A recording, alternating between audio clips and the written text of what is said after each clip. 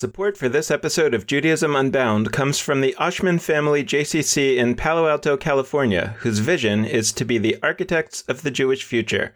The Oshman Family JCC is an incubator for new expressions of Jewish identity. It creates innovative Jewish learning, celebrations, and arts programs that inspire personal connections to people and ideas from across the Jewish world. Learn more at www.paloaltojcc.org. This is Judaism Unbound, episode 115, Beloved. Welcome back, everyone. I'm Dan Liebenson. And I'm Lex Rofberg. And we are back for the last interview in our long series on spiritual innovation and spiritual entrepreneurship. We looked at organizations that were part of the first cohort of the Open Door Project, sponsored by Moishe House, and the organizations that were part of the pilot cohort of Klal's Glean Incubator. Today, our guests are Sarah Luria and Isaac Luria. They are a married couple who has founded an organization in Brooklyn called Beloved, which bills itself as a home-based, open-hearted Jewish community. Beloved is sort of like a progressive Chabad based in Sarah and Isaac's home. It creates Jewish experiences for regular Jews, including meditation circles, Shabbat meals, creative rituals, and Jewish learning. And it also serves as a nurturing home base for Jewish leaders, offering space, support, and training to clergy, activists, ritual leaders, artists, students, and educators in order to provide nourishment for those who nourish others. We're really excited to get into this conversation about what is a really new kind of Jewish organization, at least in the progressive world, and one that I think in many ways we could all create in our own homes. All of us who have a home could open it up for Jewish experiences for others. And so we're really interested in looking at what's happening in this new organization called Beloved, and also perhaps next week talking about some of the implications and possibilities that Beloved raises for what we or our listeners might be able to do. I'm excited to introduce the founders of Beloved, Sarah Luria and Isaac Luria. Before founding Beloved, Sarah had experience as a community organizer, a birth doula, and a hospital chaplain. She has rabbinic ordination from the Hebrew Union College Jewish Institute of Religion of Reform Judaism. She's well known in the Jewish community for creating Immerse NYC, a pluralistic, feminist, grassroots, energized community mikveh project. Remember, a mikveh is a Jewish ritual bath in which all sorts of rituals of transition and renewal can take place. We talked to Eliza Klein and Anita Diamond earlier in our podcast history, who are the founders of the Mayim Chayim mikveh in Boston, which is kind of the originator of this approach to mikveh. Sarah is also the program director for the Hebrew Union College Tish Star Leadership Fellowship, which helps rabbinical students think about the vision that they have for their rabbinate and for the future of the Jewish community. Isaac Luria has a day job at the Nathan Cummings Foundation, where he serves as the director of voice, creativity, and culture. We're really excited to jump into this conversation, so let's get right into it. Sarah, Isaac, welcome to Judaism Unbound. It's so great to be with you. Thanks for having us. Thanks for having us. Sarah, can we get started just by understanding, as a anchoring point for this conversation, your current big project that you've launched recently called Beloved? Can you tell us what that is and perhaps a little bit of the story of how it came to be? When Trump was running for office, I thought, it's impossible. He'll never be elected. And then when he was elected, I thought, it's impossible. He'll never be inaugurated. Like, I really thought in those 3 months or whatever it was that no chance. And then when he was inaugurated, I went down to DC for the Women's March. And on the way home, on the bus, on the way home from the Women's March, it hit me like a ton of bricks. This is the reality of our world. And what came to me on that bus ride was, we've got to double down on who we are. Each of us has just got to do what we're doing, except more and stronger and more purposefully and better. And I thought, what I need to be doing right now is building community, is weaving community. And I couldn't exactly do that the way that I really needed to at Immerse NYC. So I thought, okay, I need the next chapter in the work that I'm doing. And there is so much love in this world. The way we reknit the fabric of community is through love. And Isaac and I just started brainstorming how to make that possible, how to make that manifest in the world. How do we make that love that we experience with each other and from the source of life and with our children? How do we make that manifest in the world? We build a community out of our home that's based in love. And we called it Beloved.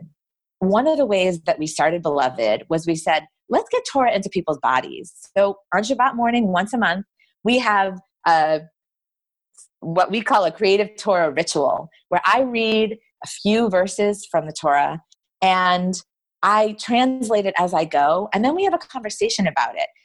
Recently, it was about anointing the priests, and I brought Neutrogena body oil, and we experimented with just like, what does oil feel like, and why did they use oil versus water versus wine, and just kind of trying to figure out, like, can Torah be revealed to you in some way? So that's one example of the kind of things that we're doing at Beloved, where we're just trying to say, I don't care how much you know. I don't care your Jewish background or your religious background. I don't care if you go to services every week or if you haven't been since your bar mitzvah or your bat mitzvah or whatever. That's not important to me. What's important to me is that you're sitting here in front of me and you want Judaism to matter in your life through Torah. Another motivation for this is that I think sometimes at synagogue, there's a sense of the oneg conversation can stay very superficial. How are you? I'm good. How are your kids? They're fine. They're going to this college, or they're doing this in school, or that we're going away for this vacation. And I want this community to get deeper than that. Those are some of the ways that we're experimenting with weaving community together. We're also having concerts with musicians in the living room of our house so that it feels like they're not there to perform for you. We're all in this conversation together. And that's really the idea, is to have experiences and reflection together that brings us closer to one another. And so that's an aspiration for being a Beloved at Beloved, of course. Sarah and I were in our tiny little apartment in Park Slope a couple of years ago, and just imagining what it would look like to try to transform the experience of community within the Jewish world. We'd go round and round of conversation. It should be this, it should be that. Why doesn't it feel right in a synagogue? Why doesn't it feel right, in a program we might do, a retreat? But we knew that we had had a taste of it a couple of times at a Shabbat meal or during a learning session where something really just clicked. And we started to think about just having people in our home. And so Beloved is a house where we have a chance to experience our belovedness together. Sarah, is the rabbi. I'm the rebbitzin. And we put together, we moved into a big house. We rented a house. Like many folks have looked at the home as a central place of Jewish life. So we got accelerated on this plan to launch this immediately after the latest election, which you may have heard about. I don't know. Yeah. It didn't go that well. For people like us. And we in particular have been noticing just like the way that community is fraying. This wonderful line that a friend of ours said, Robin Henderson Espinoza, a trans Latinx theologian, they said that we'd always talk about being a community, but it's really hard to be together. They say we have to relearn how to be human together. So that line, felt like it had a application to the way that the Jewish world was functioning, and also like pointed to the problem in our society of we don't know very much. It's hard for us to be vulnerable with other people. I know as a Jewish man in particular, like that is a struggle that I carry with me. And part of that vulnerability is how you build community, authentic community where people belong to one another, that they can be beloved to each other. And so Beloved is an attempt to reknit that fabric of community that many of us have lost. And we do lots of stuff in the house. We have Creative Shabbat Torah reading rituals that Sarah leads are amazing. We have small groups that we call beloved circles, where folks get in community together and learn together and sort of share deeply together about what's going on in their lives. It's been a wild ride these last few months, and it's really exciting. Just want to stay a little bit longer on the sort of superficial level, or maybe it's not the superficial level, and talk about something that I've certainly read in articles about Beloved, and I'm curious how you think about them, that it's kind of like Chabad in the sense that there's a family that is kind of the anchor family, and they open their home, and in fact, right, Chabad families actually get a bigger home than they would otherwise need for their family, because their home is not only a home, but it's also a place of gathering. And I guess I'm curious both whether you see it and whether this was inspired by Chabad, and whether you see their significant differences when you, even if you take the model and you bring it into a progressive Jewish context, or even a pluralistic Jewish context, because we had an interview a few weeks ago with Dan Horowitz from The Well in Detroit, and he talked about how Chabad was his initial inspiration, and he kind of started in a similar way too, saying, well, we're going to have all the events at our home, and we're going to do it in a way that's very much like Chabad, but then he ended up moving into a different model, largely because he felt like it would be a better way to empower people by saying, not only you should come to our house, but hopefully you'll be doing things in your house. So I'm curious how you see the whole story of this in relation to that model, and even if you kind of see it similarly to Dan Horowitz, how you see this evolving. I always laugh when I think about the fact that I'm called, quote, an entrepreneur, and that I'm in the, quote, innovation field, because, and I get this a lot with the work that I do at Immerse NYC, which is a community mikveh project. A mikveh is a Jewish ritual bath that people immerse in for life transitions. And I've been in this field for 5 years. And while the work that I'm doing at Immerse NYC is new in a way, we are building on an ancient tradition. I did not make up mikveh. The way I think about it is the adjacent next. So we have this Jewish ritual bath. We have this beautiful ancient ritual. What is the way that we can bring that ancient wisdom into the 21st century? And I think the same thing about home-based experience. It's like, oh yeah, Sarah's so innovative. She came up with, let's do Judaism in our home. It's so obvious. And one of the things we talk about at Beloved is returning to the basics. What are the basics? Bringing human beings together around food and music and sharing our life stories, and using our ancient wisdom as a springboard for those conversations and gatherings together. So yes, you could say that Chabad inspired us. You could also say that Moishe House, which I know you've had Moishe House on the podcast, Moishe House has inspired us because that too is a home-based Jewish experience. You could also say that Beis Hillel, which is also home-based, which is a new organization that's doing home-based Jewish life for 20s and 30s, also inspired us. Or you could just say, more simply maybe, Judaism is in large part a home-based experience, a home-based religion, and most of our rituals are home-based. When the temple was destroyed, we brought Judaism into the home, and we've been doing it ever since.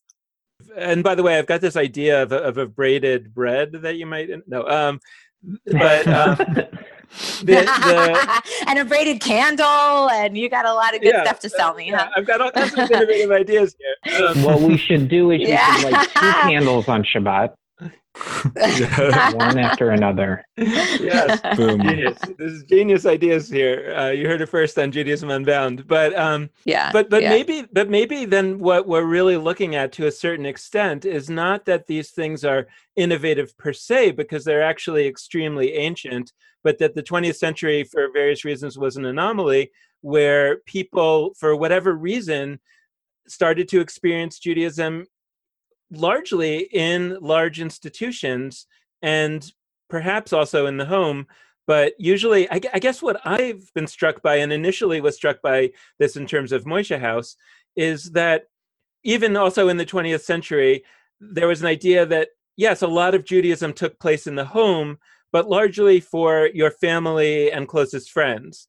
The idea that the home should become a kind of center of Jewish life for people who are not only your family and closest friends, but for a wider circle, that seems like something that was not, at least in the 20th century, a major way of doing Jewish. And that seems to be what's coming back with Moshe House, or coming back or coming for the first time with Moshe House, Beis Hillel, what you're doing. Do you think so? A lot of things left the personal, intimate realm in the 20th century and became professionalized. And I'm thinking particularly around birth, because I'm also a doula. A doula is a person who is a non-medical professional who sits with the person in labor and supports them in all the ways, emotionally, spiritually, and physically, that a person can be supported in a non-medical way.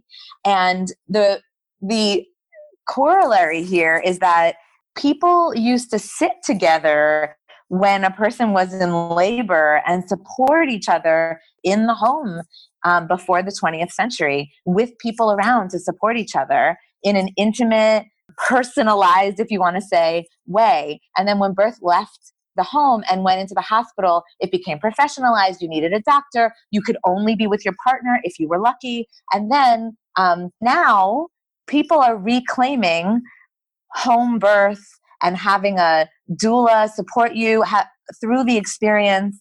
So I see it as a return again to the basics of what do we need in order to be human and be human together. And I think what I'm seeing, what I hope I'm seeing, is a return to trust in the innate power of a human being to get what they need, and a deprofessionalization in some ways of our spiritual lives and our communal lives. I think it's no accident that in the same time that privatization and professionalization were rising in our society, that indicators of loneliness and depression also became clearer, and those indicators are going up, right? Like the bowling alone thesis, the bowling alone thesis is one that, Robert Putnam writes this book. It's about what has happened in our society when it comes to communal and civic institutions. Like that crisis, I think, has impacted Jewish life very deeply. It also shows up in the way our philanthropic institutions sustain the community, with very large donors being in charge of a lot of how the community unfolds. So we're all of those intersecting challenges, I think, are landing now in a time where younger people in particular, but people of all ages, of course, are noticing a distance and inauthenticity to that. And so you've got this response of grassroots Judaism, trying to respond to that moment, and energy being found on the margins of Jewish life, and things that feel countercultural, but also feel like super simple. And that returning to the roots is happening in all kinds of fields. I see it happening in all kinds of religious spaces. And that's really where the energy is, which is great. And hopefully we'll find a way to live with both the amazing discoveries of the 20th century and the future that emerges.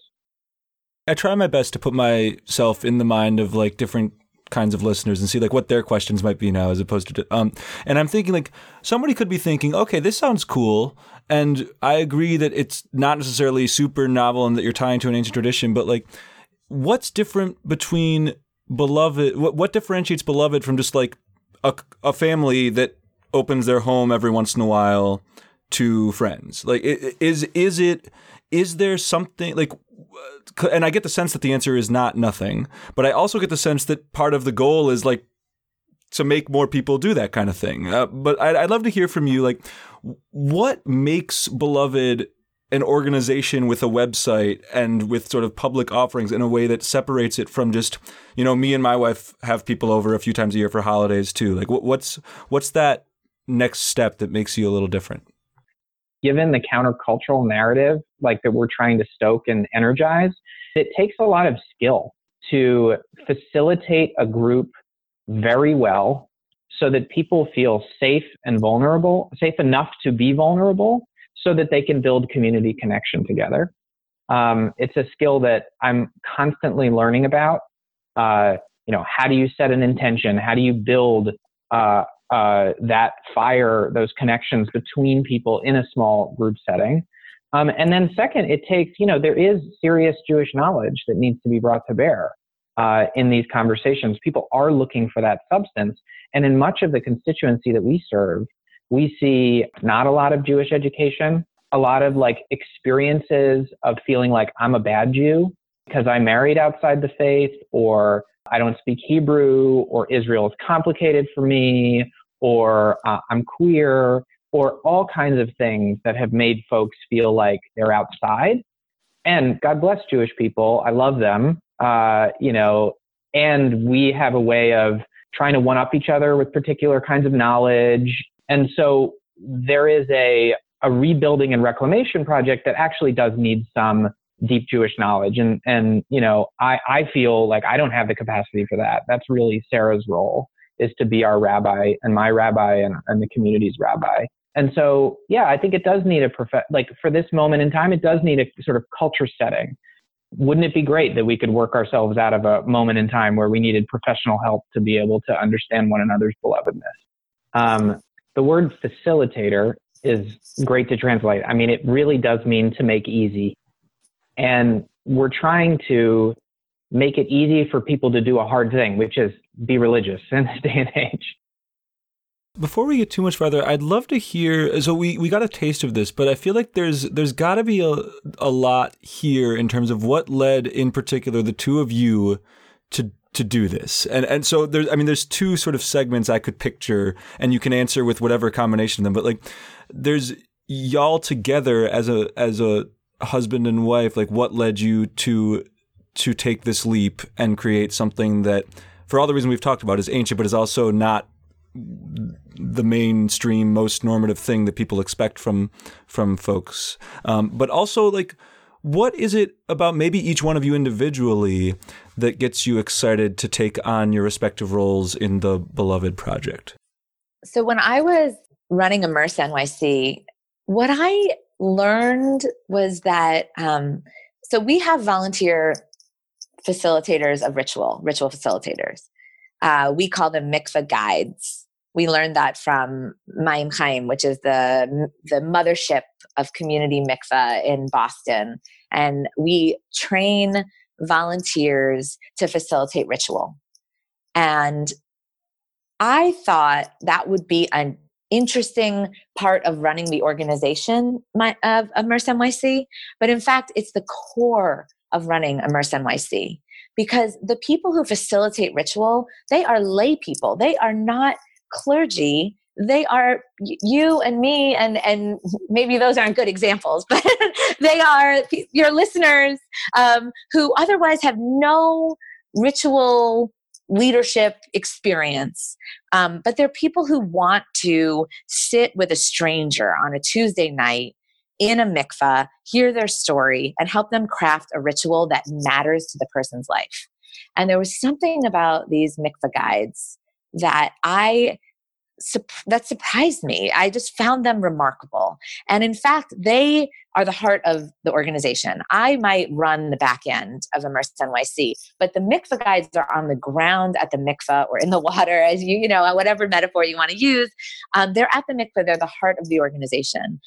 And I just kept feeling like, where do they go? Where do my mikveh guides go? These people who serve the Jewish community in this quiet way that is not flashy and nobody else sees. Where do they go to tap into the well of Jewish love and support and resilience and knowledge and how all those pieces intersect? Where do my mikveh guides go for that? And then I started thinking, where do leaders of Jewish social justice organizations go for that? And where do rabbis go for that?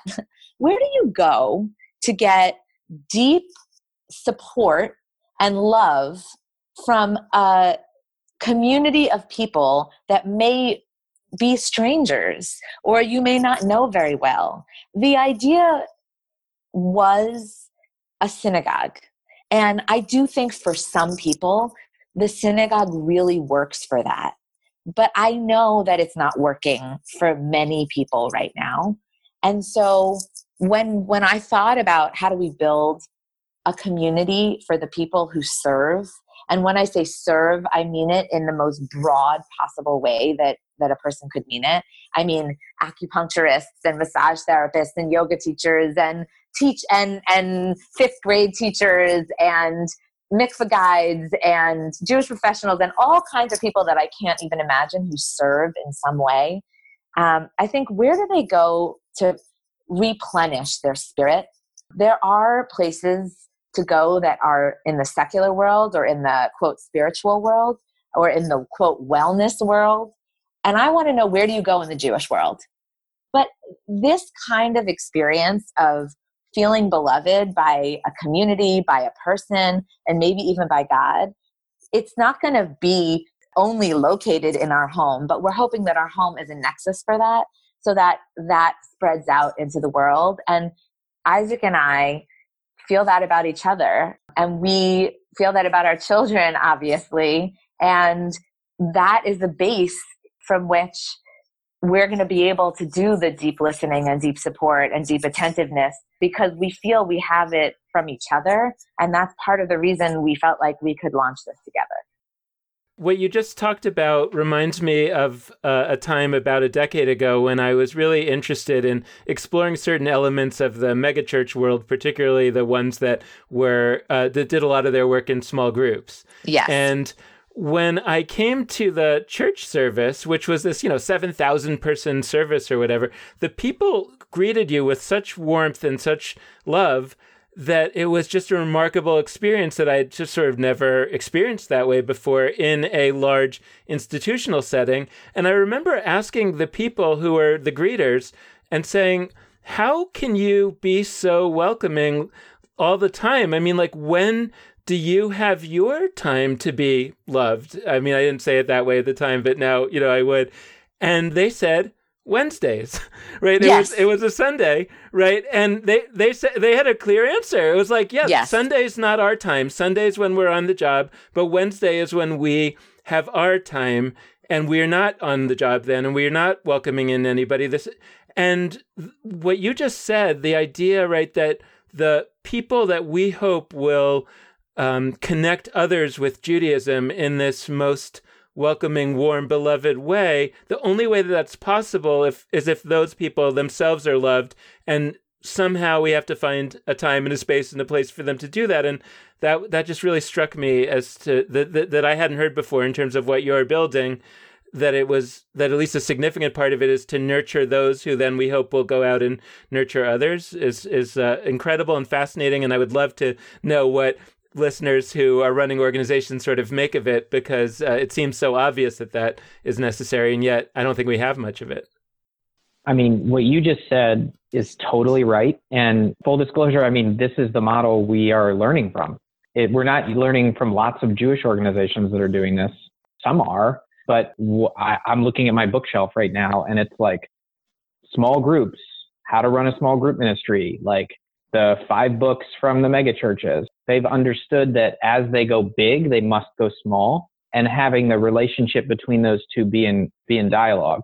It's been incredible to watch people notice in themselves new feelings and experiences about Jewishness in these small groups. So back to the question about why we started this together. So one of the important stories about Sarah and me is that we met at Hillel at Trinity College in Hartford, Connecticut, a few days after 9/11. I was a freshman who had just gotten to campus. Sarah was a sophomore. She was a co-president of Hillel at the time and was leading Rosh Hashanah services, in the weeks following 9/11, and I showed up at Hillel having been the child of an interfaith, marriage. My mom's a Christian minister. My dad's Jewish. I had 2 religions in my house. I had a bris baptism, confirmation, and bar mitzvah. And religious community for me was like extremely uncomfortable. Either I was a preacher's kid in my mom's churches, or I would go to the synagogue across town with my dad, and I'd be the kid with the mom across town who was the pastor, right? So there was a lot of complication for me in religious community. And when I showed up at Trinity, the world had sort of crumbled, and I just sort of wandered in to Hillel. I don't know if it was to like meet Jewish women or find community. I think it was probably a combination of both. And I did. And Sarah became, watching her lead those services, and also to have the meal afterwards with this new group of people that was like, come on in, this is a hard time, come be with us, caused me to go back to Hillel every Friday night for the next 4 years. At one point I was treasurer in my like tour of duty as a Hillel leader, but like Hillel had a huge impact on us. And Lisa Cassow, the director of that Hillel, married us, and also has been an incredible mentor to both of us.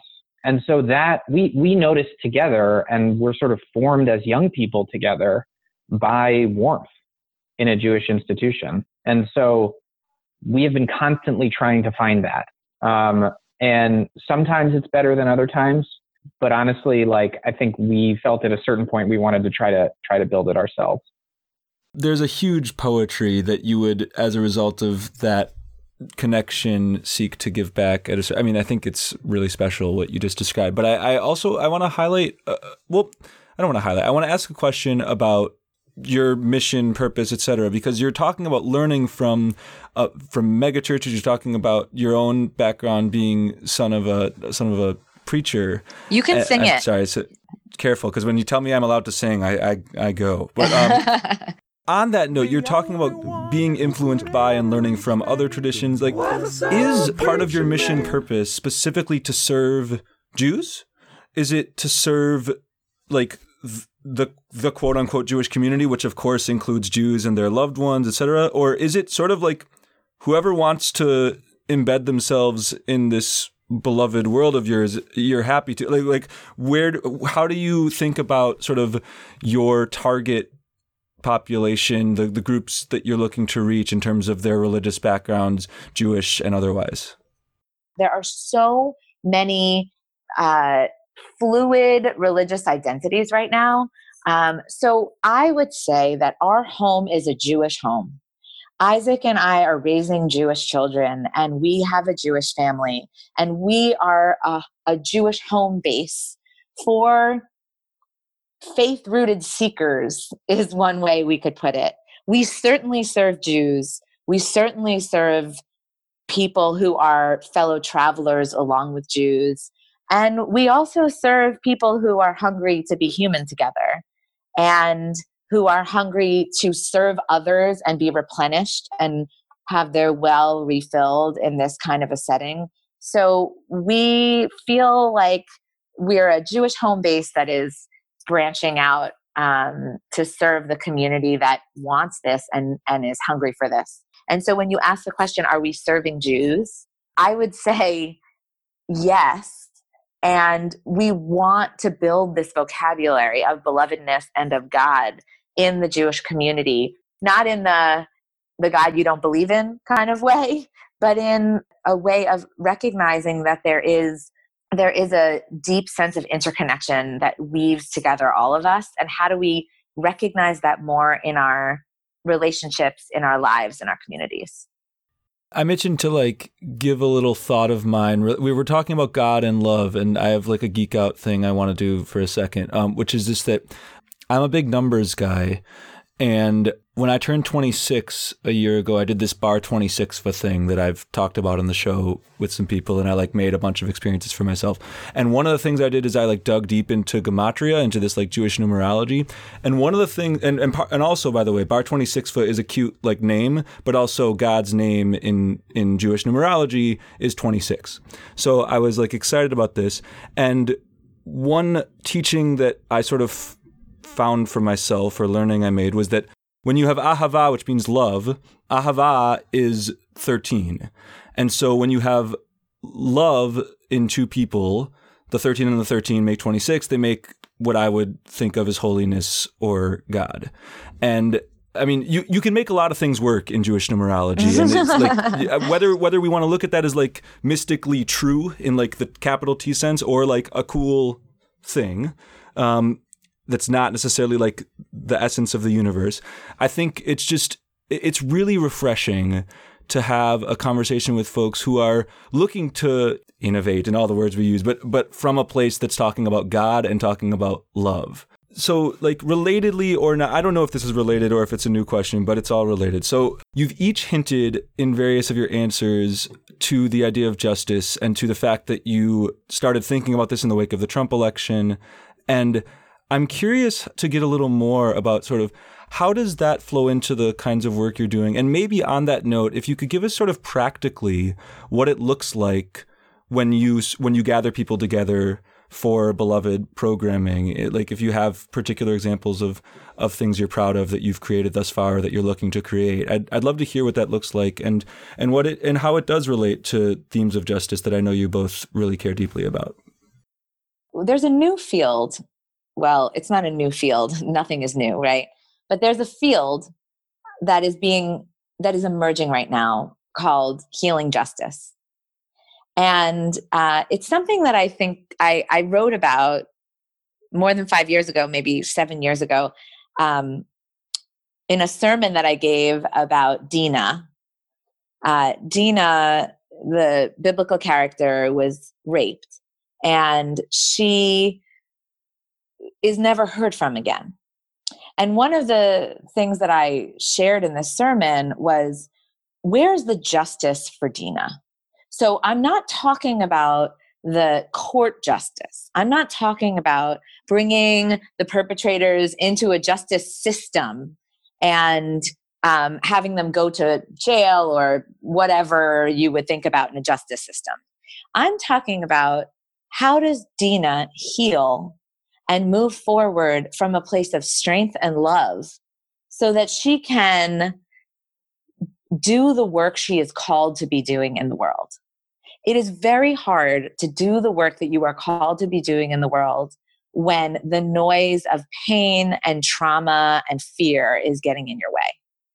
And so when I think about the healing justice work that I want to do in the world, both through mikvah and through the work of love and healing and ritual that we do at this house, I think about healing justice and saying, everyone in our communities, everyone in our midst has a call to do important work that they have been put on this planet to do. And that is how our world is going to be healed, through everyone getting really clear about what their superpower is and then living into that superpower. And I think it is really hard to heal our world when each one of us is rightfully so caught up in our own pain and trauma and struggle. And so I think that we need places where we can heal together so that we can then, well, actually, I would say we need places that we can heal together for the sake of our own fullness and wholeness, and so that we can go out and do the work we need to do in the world to make this world more whole. Well, our society is undergoing a great transition of some sort, and it's related to ecological devastation and the pain that we experience when we confront the facts of what's going on right now. It also is related to, the anger and outsiderness that so many of us feel in our politics, whether it's those on the right or those on the left. And Jewish people in particular, I think, are re-experiencing in America something that we thought we had put to bed. I mean, Nazis in the street, cops leaving when Nazis march. I mean, that's crazy. And when you ask a question of somebody, how are you doing? And you have set the stage so that they might actually share how they're doing, they're going to talk about some of the things that are going on in their lives, which may be about inherited trauma. It may be about the feeling of anti-Semitism. It may be about the way that race works in the society. It may be about their inability to find good work, or their worry about their kids' autism, right? Like, once you surface that stuff, you can't help but be invested.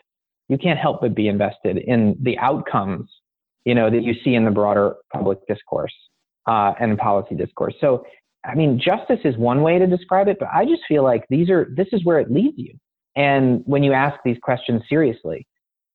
So in a few of our recent episodes, we've heard from people about just particularly pivotal moments in their lives that ended up leading in some indirect or direct way to them, joining the world of spiritual leadership. And I'm curious if either of you has a particular moment or experience that played a really crucial role in leading you down this path. When I was a senior at Trinity, I had a friend named Carrie who was in my group of friends. And as you might imagine, at Trinity College in Hartford, Connecticut, it's a small Jewish population. And so most of my friends weren't Jewish, but they all knew how important the Hillel House was to me because they came for Shabbat often. And also it was just like a part of our campus life. So our friend Carrie, one day in February in 2004, was in a car accident and was killed instantly. And what I remember about that experience most of all was that we might have had flip phones, but we really didn't text each other then. I can't remember. We didn't communicate. We each got the news. Each of our friends got the news from a different place. And what happened was, over the course of the next couple of hours, as the news came through our friend circle, people just went to the Hillel House. Jewish people, people who weren't Jewish, we just went to the Hillel House. And there was this living room with a fireplace, and we turned on the fireplace because it was a flip switch. And we sat there together and we cried, and we didn't speak really. There was nothing to say. And we just knew where to go without communicating, without texting, without Facebook. And that place was this Jewish refuge in a way. And it wasn't for only Jewish people, but it was a Jewish home base, like I said before. And there was something about that moment of just knowing that that's where we could go to cry and be quiet together and know that there would be a sense of love and support that would be unspoken. That to me is one of the motivating stories behind how can we build this space now in our lives? Where can people go for that? And maybe they go to their yoga studio, and maybe they go to their synagogue, maybe. But we know that the third space is up for grabs.